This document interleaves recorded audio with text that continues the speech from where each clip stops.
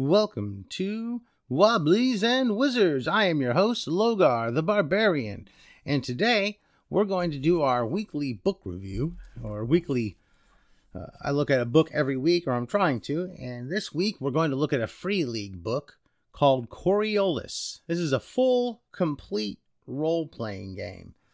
It is amazing. I'm just going to put it there. I am impressed with it. Now, I'm going to put a disclaimer out there. I've never played Coriolis. I love it. I've been reading through the books. I really want to run it. We have a lot of games going on. We've tried doing one-shots to play around with games. I have not been able to squeeze Coriolis in yet.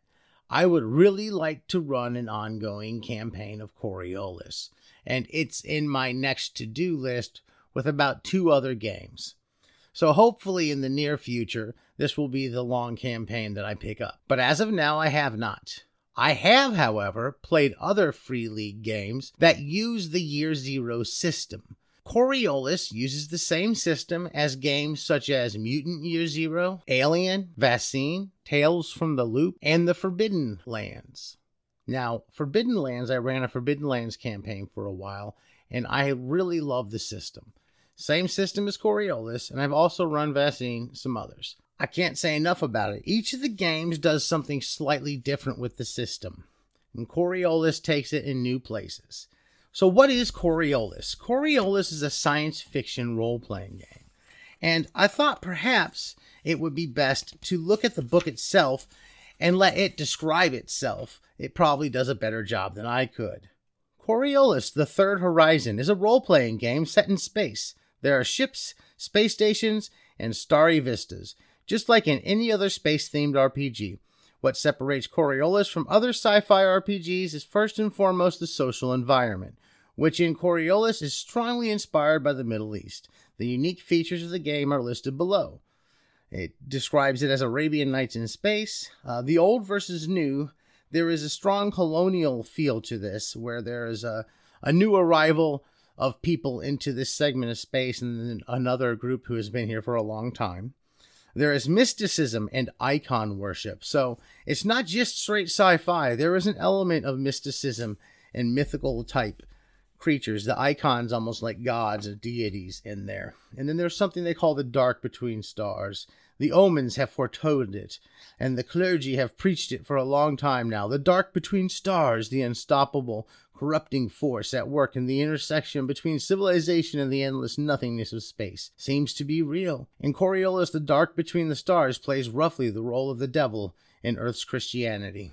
Now, Coriolis is the same system as the Alien role-playing game that's been out and popular so far. While it uses different mechanics in it for different effects, like the icons and stuff, if you have played Alien, you have an idea what Coriolis would be like. Each of these Free League games takes the existing Year Zero system and adds a few neat little elements to them to make them unique. Now, let's talk about the characters in this book, because that's the second chapter after it introduces you to the game.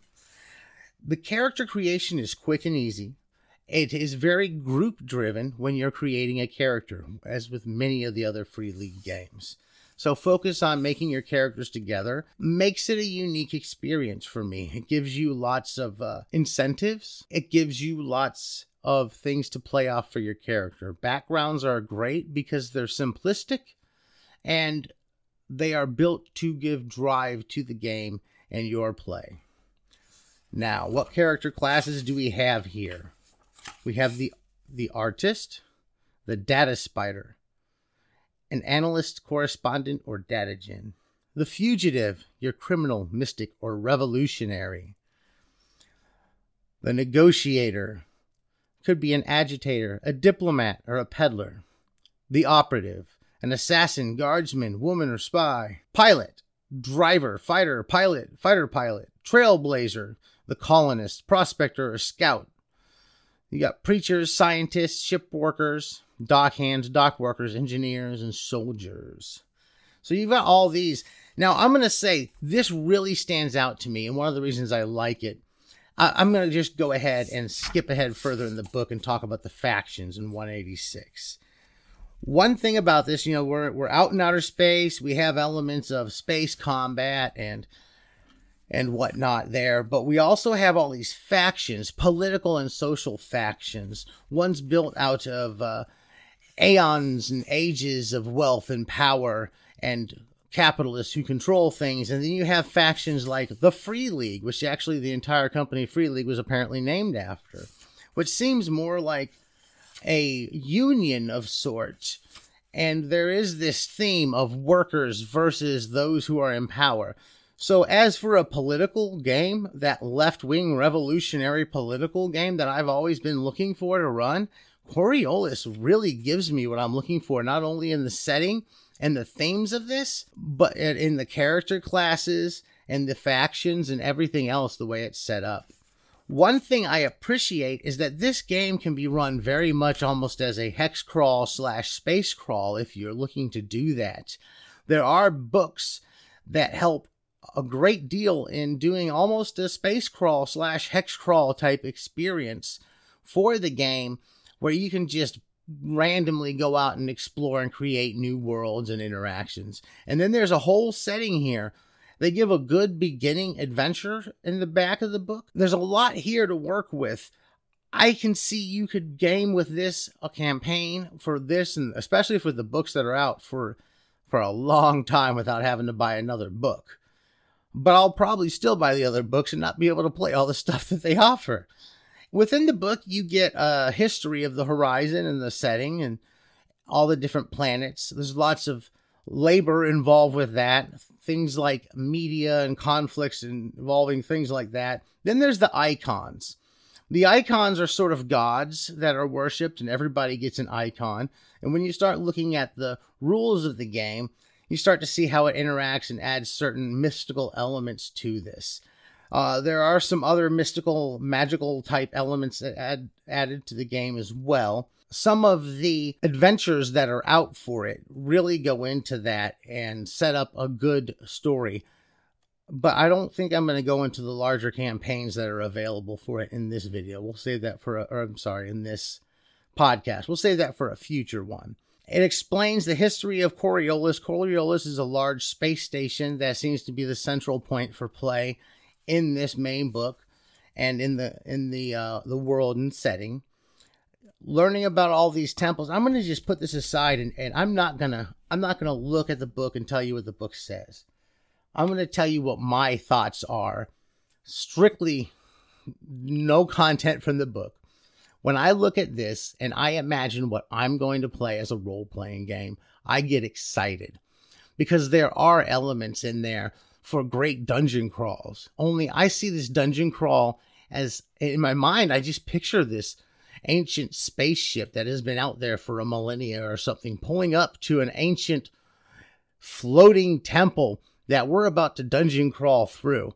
And all my player characters are going through this dungeon in space and ancient gods and all this stuff. I get excited about the idea of this campaign. When I stop and I look at all the ability to create your own planets and all the space ships that you can make and come up with and pull out of there, and all the possibility of doing a giant space crawl, hex crawl, and seeing where my players would take this campaign, I get really excited.